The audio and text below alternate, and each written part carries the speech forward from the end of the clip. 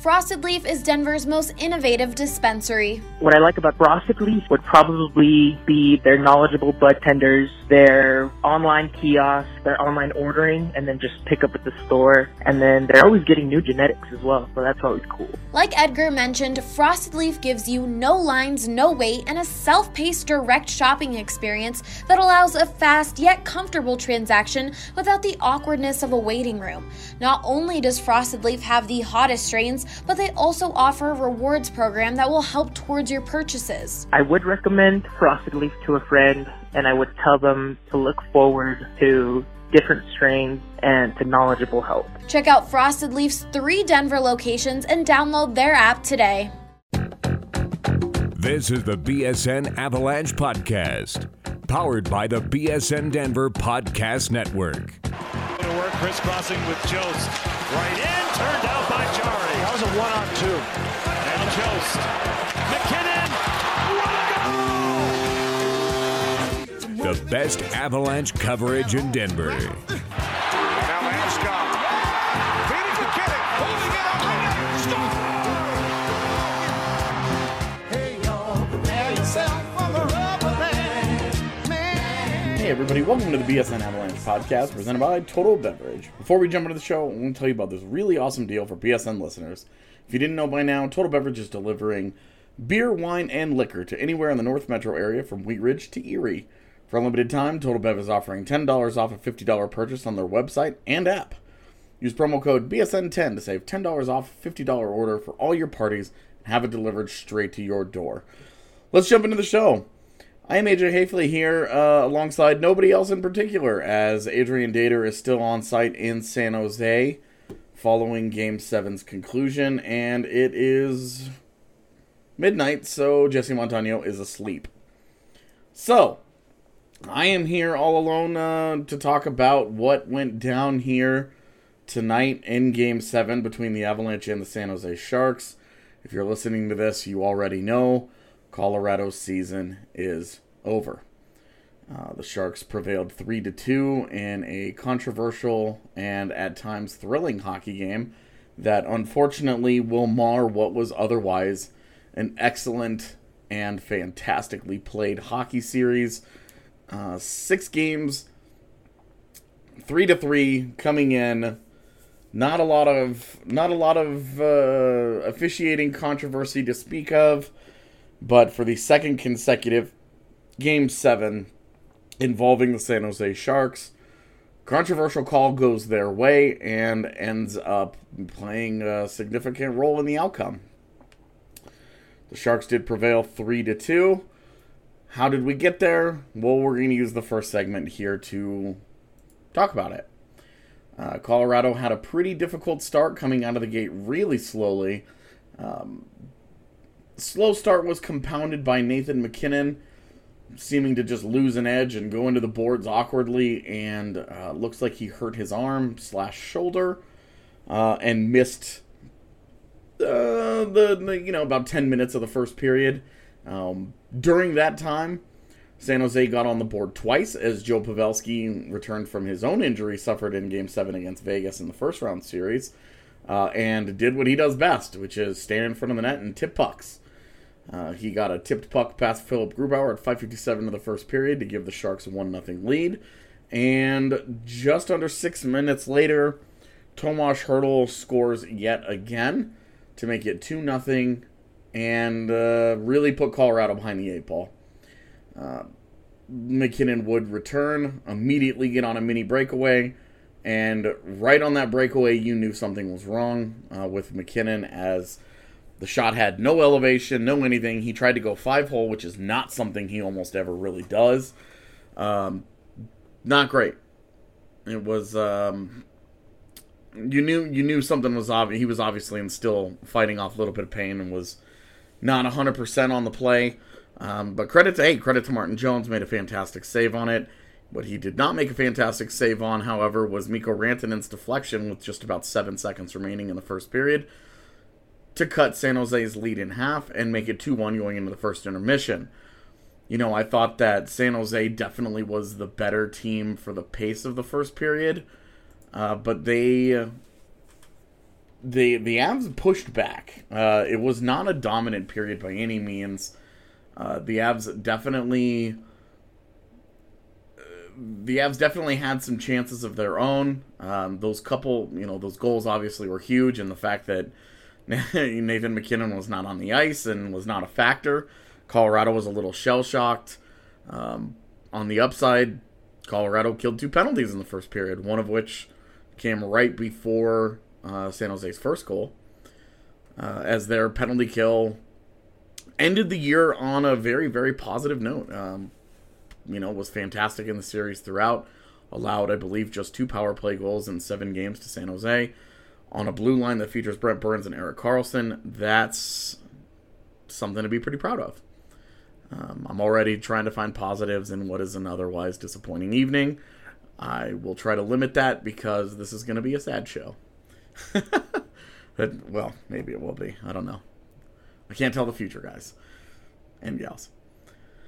So 2-1 after the first period. I really didn't have a major issue with Colorado's play outside of obviously the deficit. You want that to maybe not be the case, but that they got one at the end of the first period. We've seen how that's changed the momentum against the Avalanche so many times. When you play a good period, you're up 2-0. You think you're going to go into the break. Oh man, feeling good and feeling like you got this, and this is going to go your way. And then they get one right before the intermission, and all of a sudden you're going in and you're like, oh man, it's 2-1. This is a hockey game, boy. Came out in the second period, and I thought San Jose was much better in the second period than Colorado was. Really started to take it to them, especially in the second half of the period. But not without a little bit of controversy. Second period in, the Avalanche tie the game. MacKinnon to Colin Wilson. Colin Wilson goes up high and beats Martin Jones. It's 2-2. Everybody's rocking. The game is reset. It's like 0-0 all over again. You still have half a game to play, but at that point it was starting to feel a little like next goal wins. Next goal takes on the St. Louis Blues in the Western Conference Finals. And then all hell broke loose. San Jose challenged it for offsides. The call went to the war room, who then determined that Gabe Landeskog, who was exiting the ice on a line change, had not gotten back to the blue line and properly touched up, and was called offsides. The goal was disallowed. The score remained 2-1. The Avs were furious and would remain so, and justifiably. I won't get further into the call for right now. We'll talk about that a little bit more in the next segment. Really wish there was another person here to talk about it with me, because I think it's an interesting conversation topic and not an interesting topic for me to talk to myself about. But this is the world we're living in right now. The Avs would then immediately turn around and give up the third goal and ultimately game-winning goal to Jonas Donskoy. That play will be noted because Nikita Zadorov failed to clear the zone, had all the time and the space in the world, and he flipped it right into the middle of the ice. It got batted down and turned into a goal against, and, Colorado definitely caught a questionable break. I'm going to say it's a bad break. With the overturned goal, that's just bad hockey. That was by Zadorov. That's bad execution. It's a nice play by Donskoy. Of the goals that were scored, it's one that you would say maybe you would like to have seen Grubauer stop. But I'm not going to really throw my arms up in the air and get all upset about Phil Grubauer's play. He was very good in the postseason. He was good again tonight.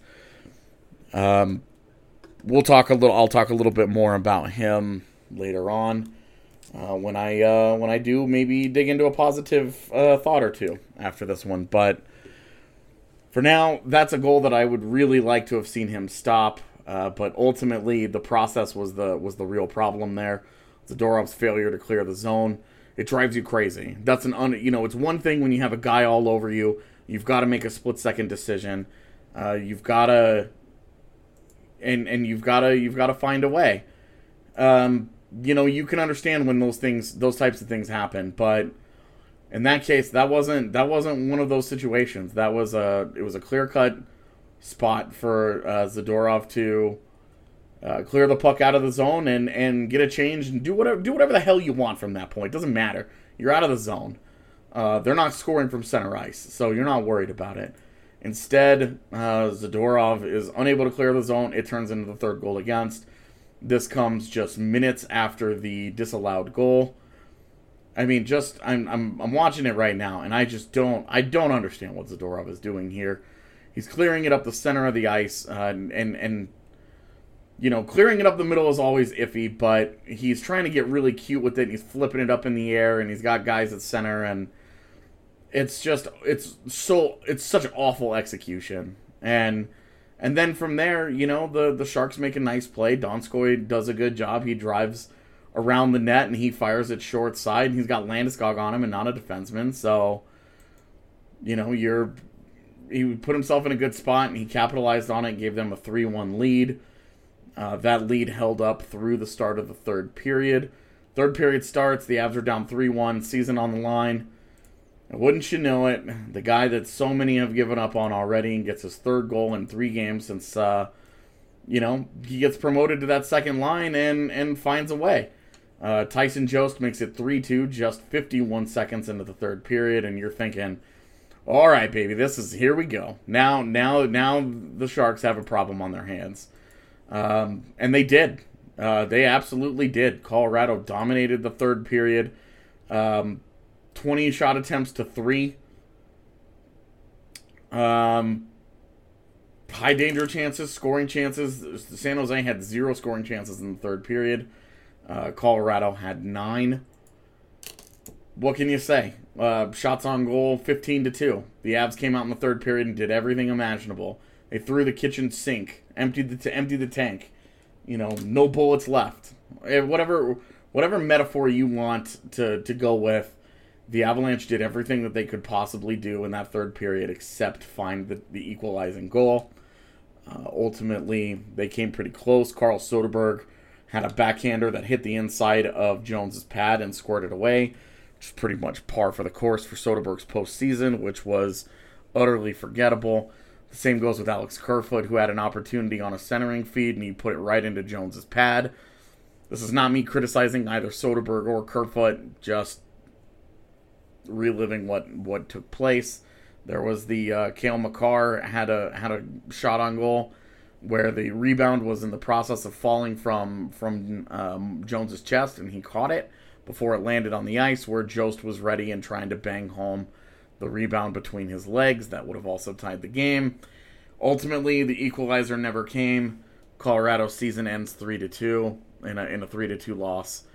Game 7 is over. The Avs lose yet again to the Sharks. The House of Horrors that is the Shark Tank continues. And a lot of the same old. So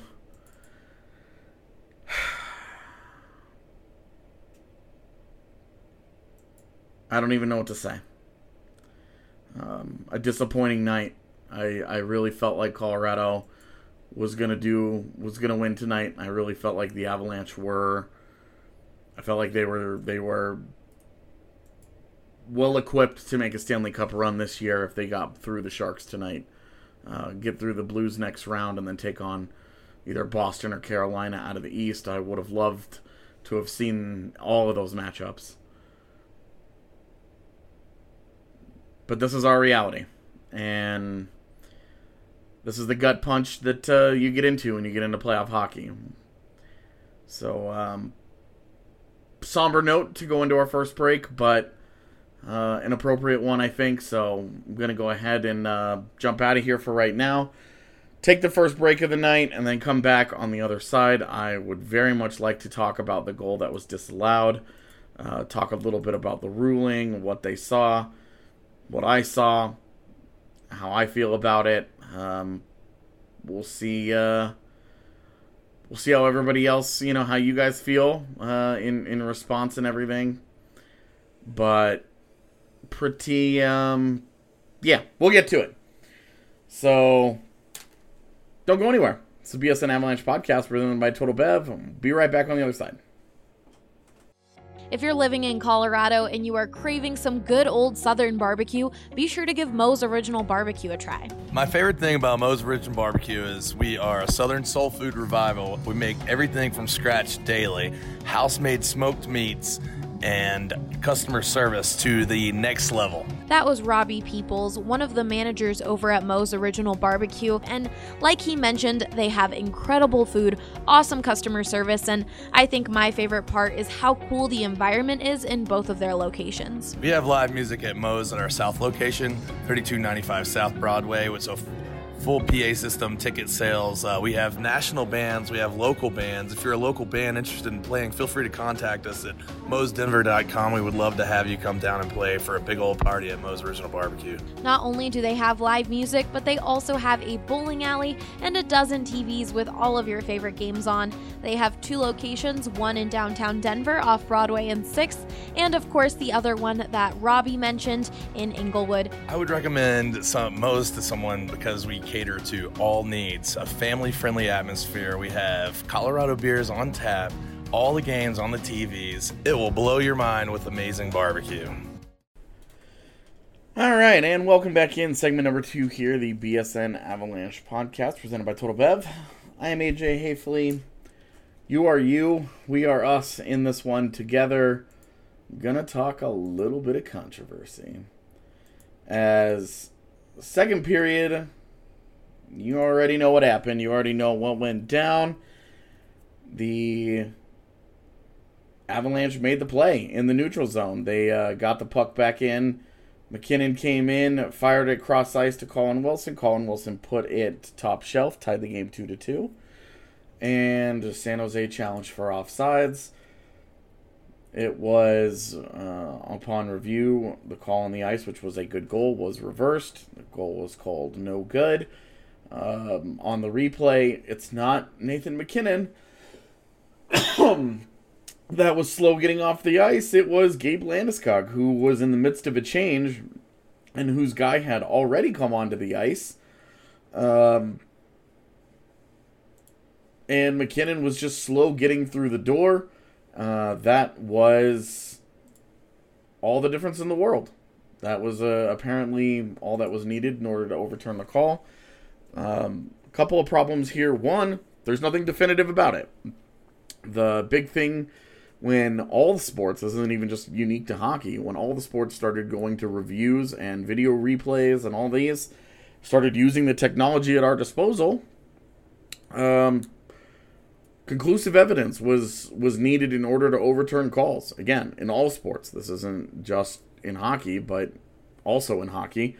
Conclusive evidence. You needed something that was conclusive, something that you can definitively say. Landeskog was in the zone 100%. He did not tag up. His skate was not on the blue line. He was not touching it. You need to be 100% sure to overturn that call. You need to have definitive proof, camera angle, zoomed in, and everything. You needed to have successfully split the atom. And this is where we have a problem. The NHL certainly has not provided a look to anybody, at least at this point, that can be considered remotely conclusive.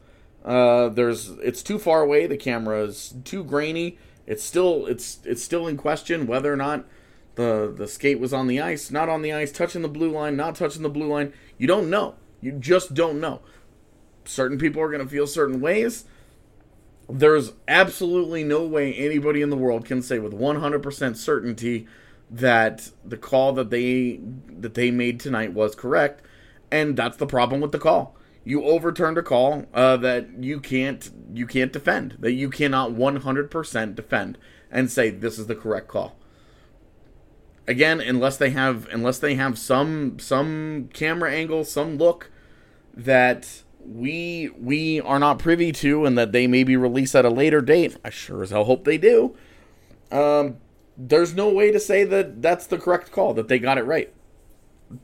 They took away the tying goal from the Avalanche, and who knows what happens from there. Who knows where a 2-2 game halfway through the second period goes. Who knows what the hell happens from that point on. But currently, we are living in a reality. We are living in a world, and I can't believe I'm actually going to say this. We're living in a world where the inability to get through the door on the bench played a role in a goal being disallowed in a playoff game. In a Game 7. A team's season was partially decided by an officiating, by a call made on the ice that they can't 100% unequivocally say is correct. And that's unacceptable. A team's season ended tonight, and you can't say that the players decided the game. Because the Avalanche, and you know, yes, there's plenty of game left. And no, the officials did not score the next goal for San Jose, nor did they score the Colorado second goal. Nor were they responsible for Colorado failing to score at all in the third period. But you can't deny that a 2-2 game is very different than a 2-1 game with a call going against you. It changes the emotion of the game. It changes the momentum of the game. It gives new life to the team that thought they had just blown a 2-0 lead, and it takes life away from the team that had just erased a 2-0 lead, only to be told that they did not, in fact. I'm just not... My problem is that the call can't be defended with video evidence to back it up and say that this is correct. You just can't. It doesn't exist. That shot, I mean, unless the NHL comes out anytime in the next little while here and releases some sort of photographic evidence that says that their call was that they were correct in reversing the decision, it's just not correct. And it cost the Avs, and it changed the course of the game. Again, another Game 7 where a questionable decision and an unbelievably, utterly stupid rule is going to play a role in a team's season ending. I mean, Gabe Landeskog is... The other part of this is that there's already a guy on the ice. If Landeskog is offside, if Landeskog is considered offside there, then it should have been too many men on the ice. He's being changed for. The guy that was coming on the ice for him was already on the ice and in play. He's not supposed to be considered in play anymore because his replacement is already out there and there's no call for too many men on the ice. How in the hell can you then turn around and say that he's offside when he's no longer considered a player in play?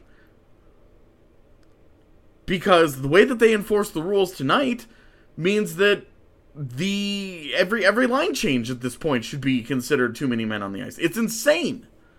It's an insane application of the rules. And I'm a little taken aback that's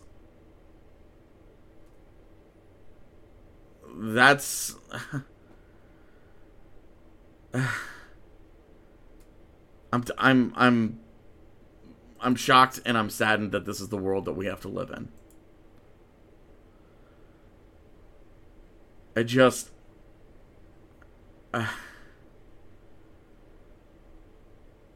It doesn't make sense to me. You know, we all watch every year. We all watch a ton of hockey, and we see teams get, you know, on the raw end of some calls here and there, some questionable calls that you can be mad about. Things you wish you had gone another way. But the raw reality is the vast majority of the time, I feel they get the calls correct. I don't think this call was correct. I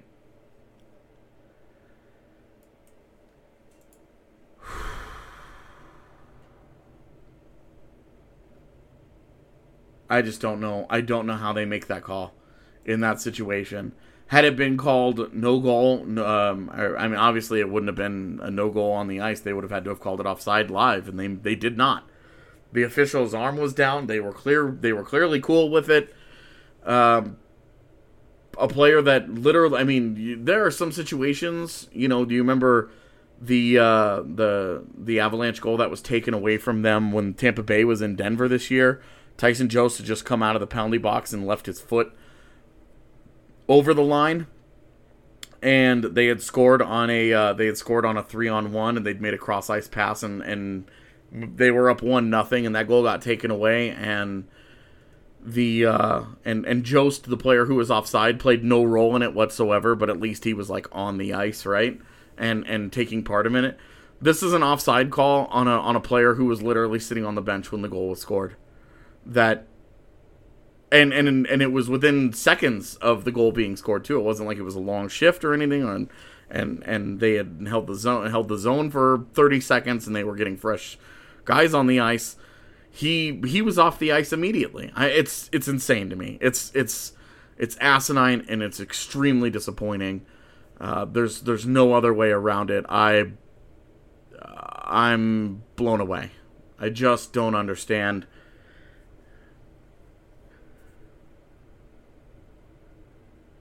I just don't understand. I don't understand how they can make that call. Again, and with the obvious caveat that they maybe have a look in the league offices that better explain it. When I watched the video that the NHL tweeted out about the decision on the call, they didn't have a definitive look. They used the same camera angle that they used on the broadcast, which you can't definitively say either way. I can't believe Colorado's season was partially decided by that. And I'm usually the hey, they have a lot of game left. You know what? That's a 2-2 hockey game. That third goal probably doesn't happen. Colorado's third goal probably doesn't happen. It's a completely different game at that point. You have no idea how the game goes. Maybe the Avs get blown out from there, and this is all irrelevant, and that's the alternate universe where it gets 2-2 and Colorado's season is done anyway. Maybe. But there's a significant difference between getting beat and getting got. And it sure feels like the Avs got tonight. And a lot less like they got beat. And that's what disappoints me the most, and that's what frustrates me about the outcome.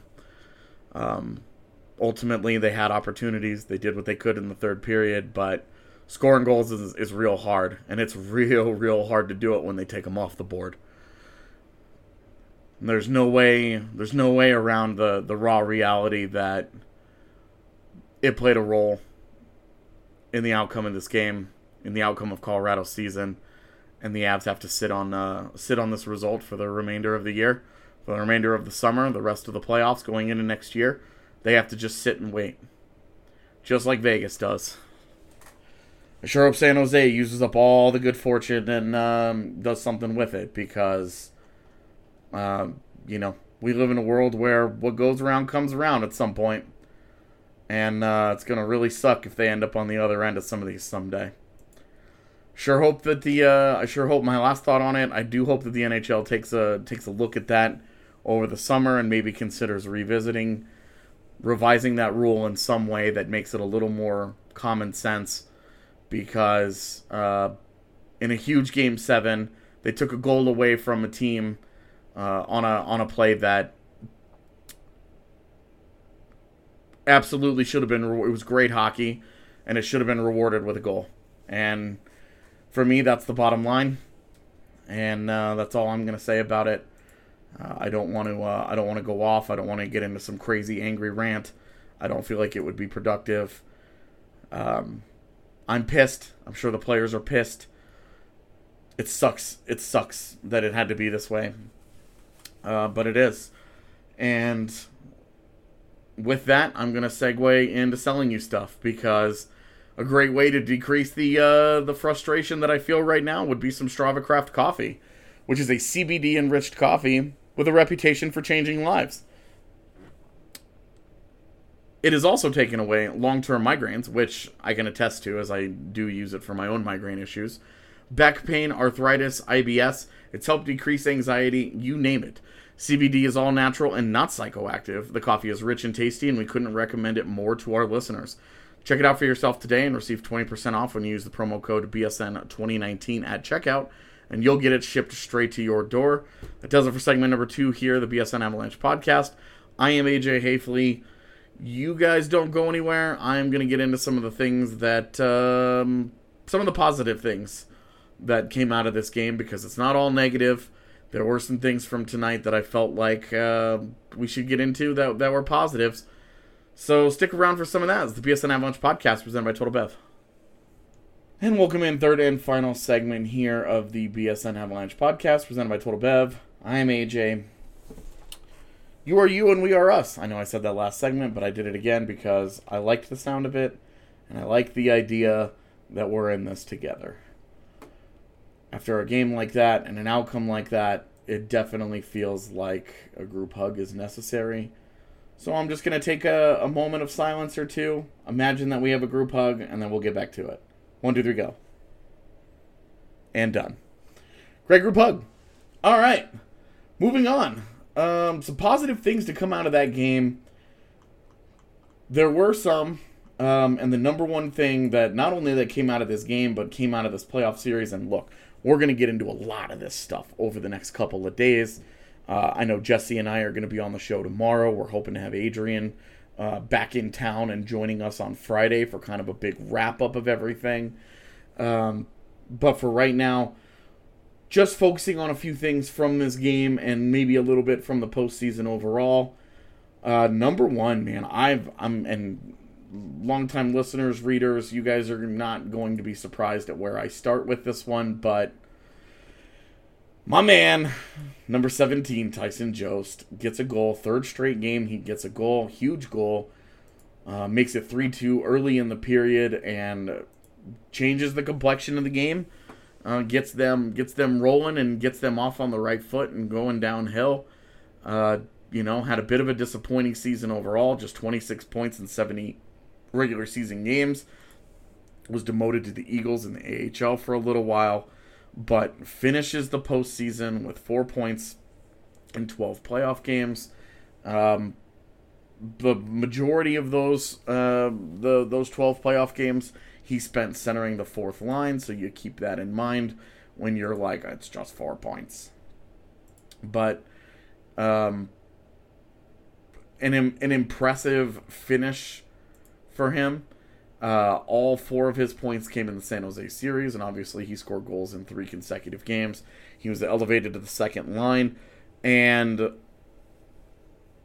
got bigger minutes and played his ass off. Just plain and simple.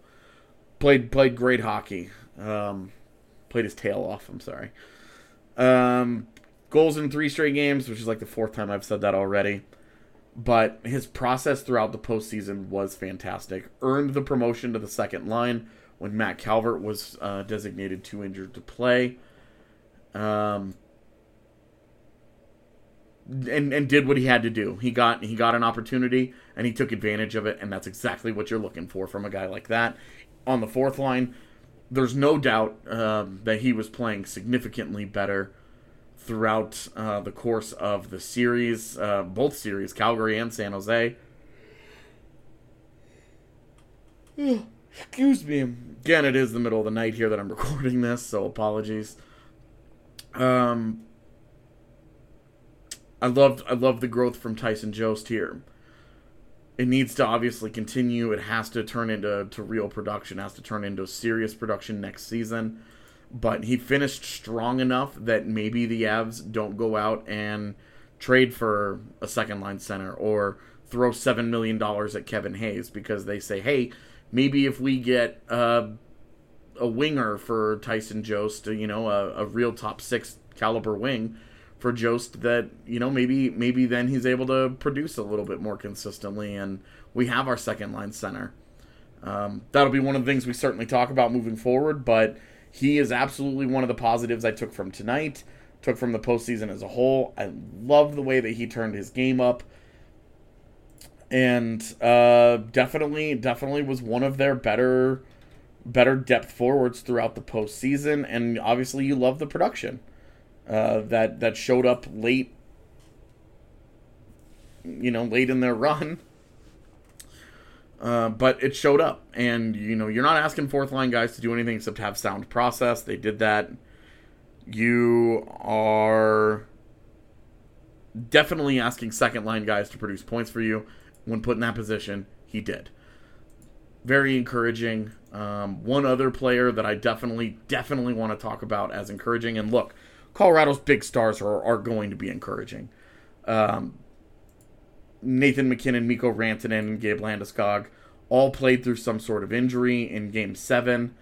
Rantanen finishes as their highest scorer in the postseason with 14 points in 12 games. Got his 6th goal of the postseason tonight.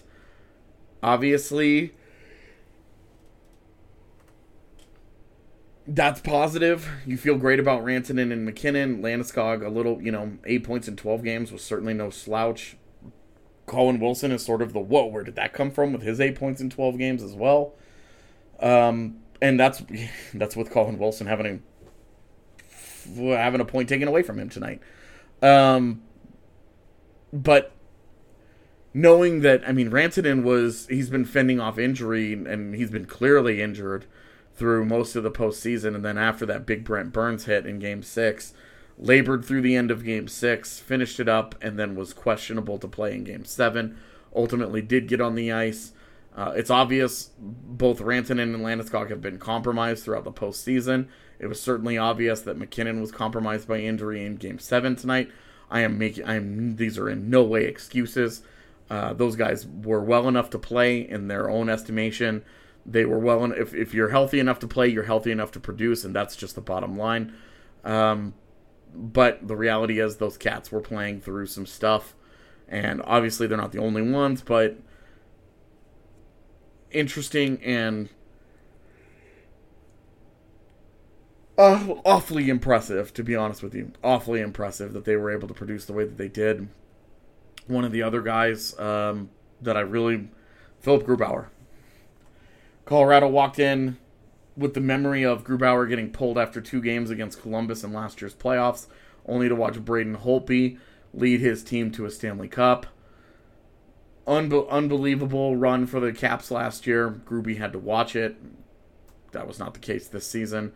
Philip Grubauer finishes the postseason with a 7-5 record, a 2.3 goals against average, and a .925 save percentage, and 1 shutout.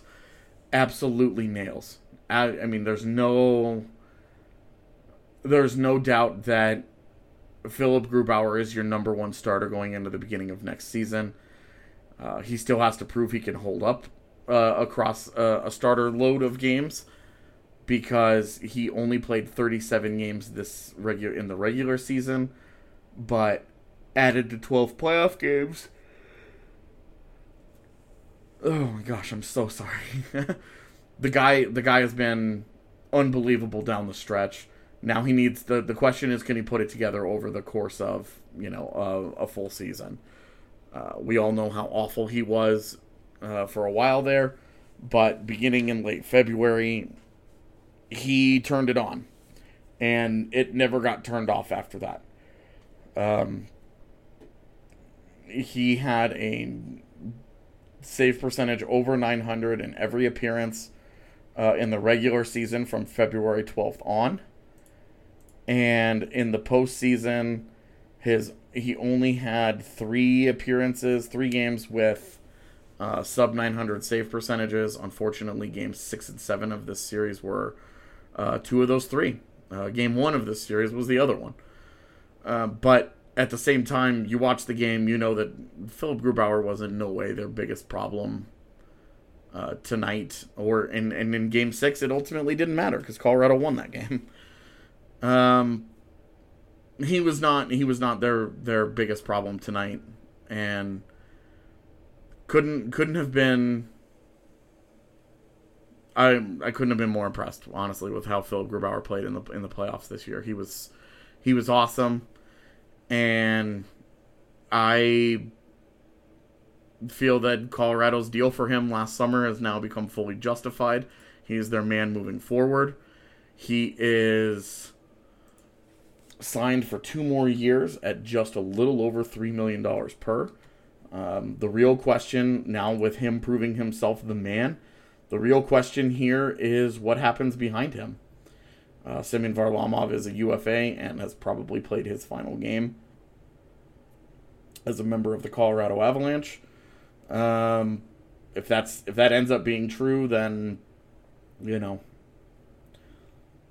all the best wishes in the world to Varley, who was nothing but, gave everything that he had to the Avalanche. And that's all I'm going to say about that.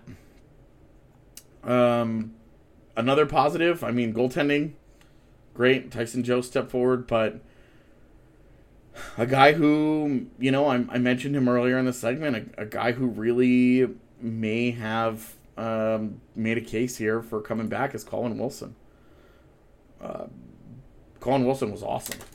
He had a strong finish to the regular season, and 8 points in 12 playoff games.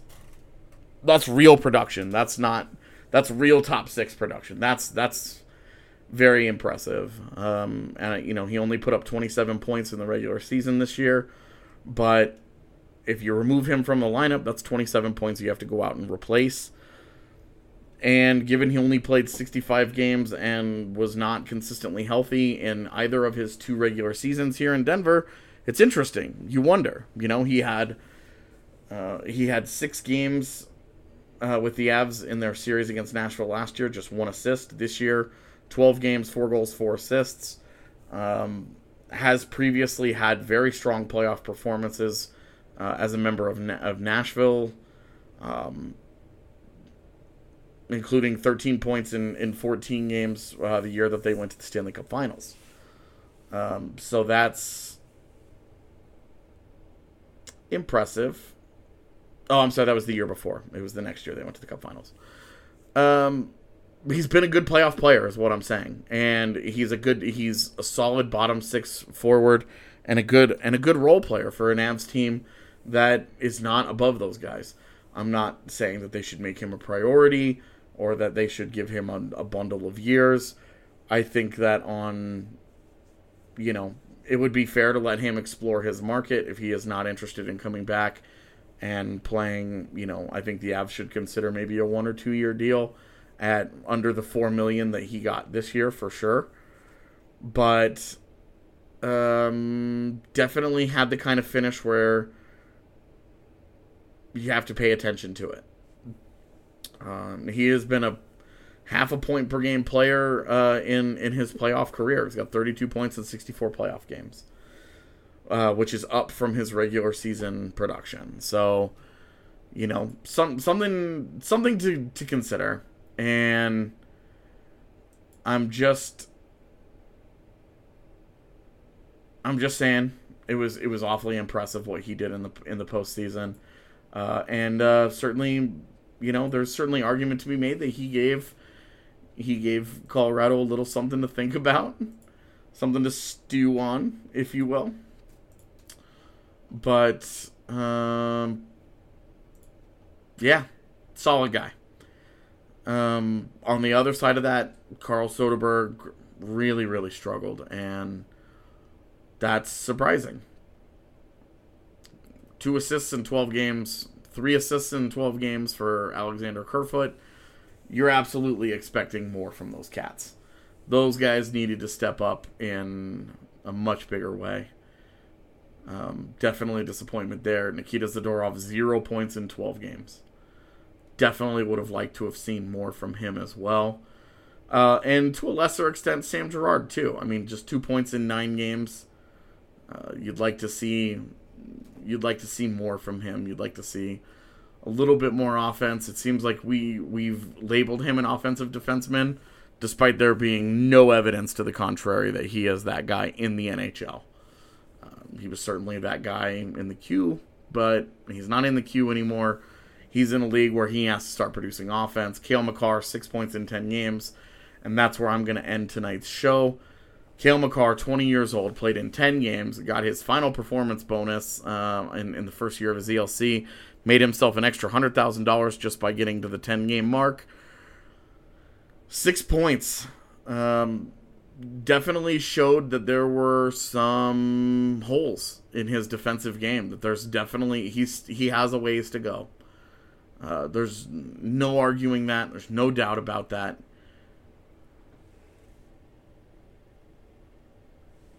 He is a guy who still has some development in his own zone to do, and it's not to say that he's a finished product offensively, but 6 points in 10 games in the postseason for a guy with 0 regular season games played. I mean, come on. The guy rolled in on a 49-point pace in the playoffs, having never played a game in the regular season. That's insane. It's insane, and I am... There's no ceiling for Cale Makar. He's going to decide his ceiling. He's a special personality and a special on-ice talent. The Avs are extremely lucky to have a guy like that. I think that he is the real deal, and it's going to be a fun Calder race next year with Cale Makar taking on Jack Hughes, Capo Cacao, and Quinn Hughes. Those guys are all going to have a real fun race to the Calder, and it's going to be fun when Martin Kaut beats out all of them. Real talk, though, Cale Makar is going to take over the world. And that's how I'm going to wrap up tonight's episode. I will be back tomorrow with Jesse Montano. We will talk a little bit more about where the Avalanche go from here. Some positives, some negatives, things we liked, didn't like from the playoff run.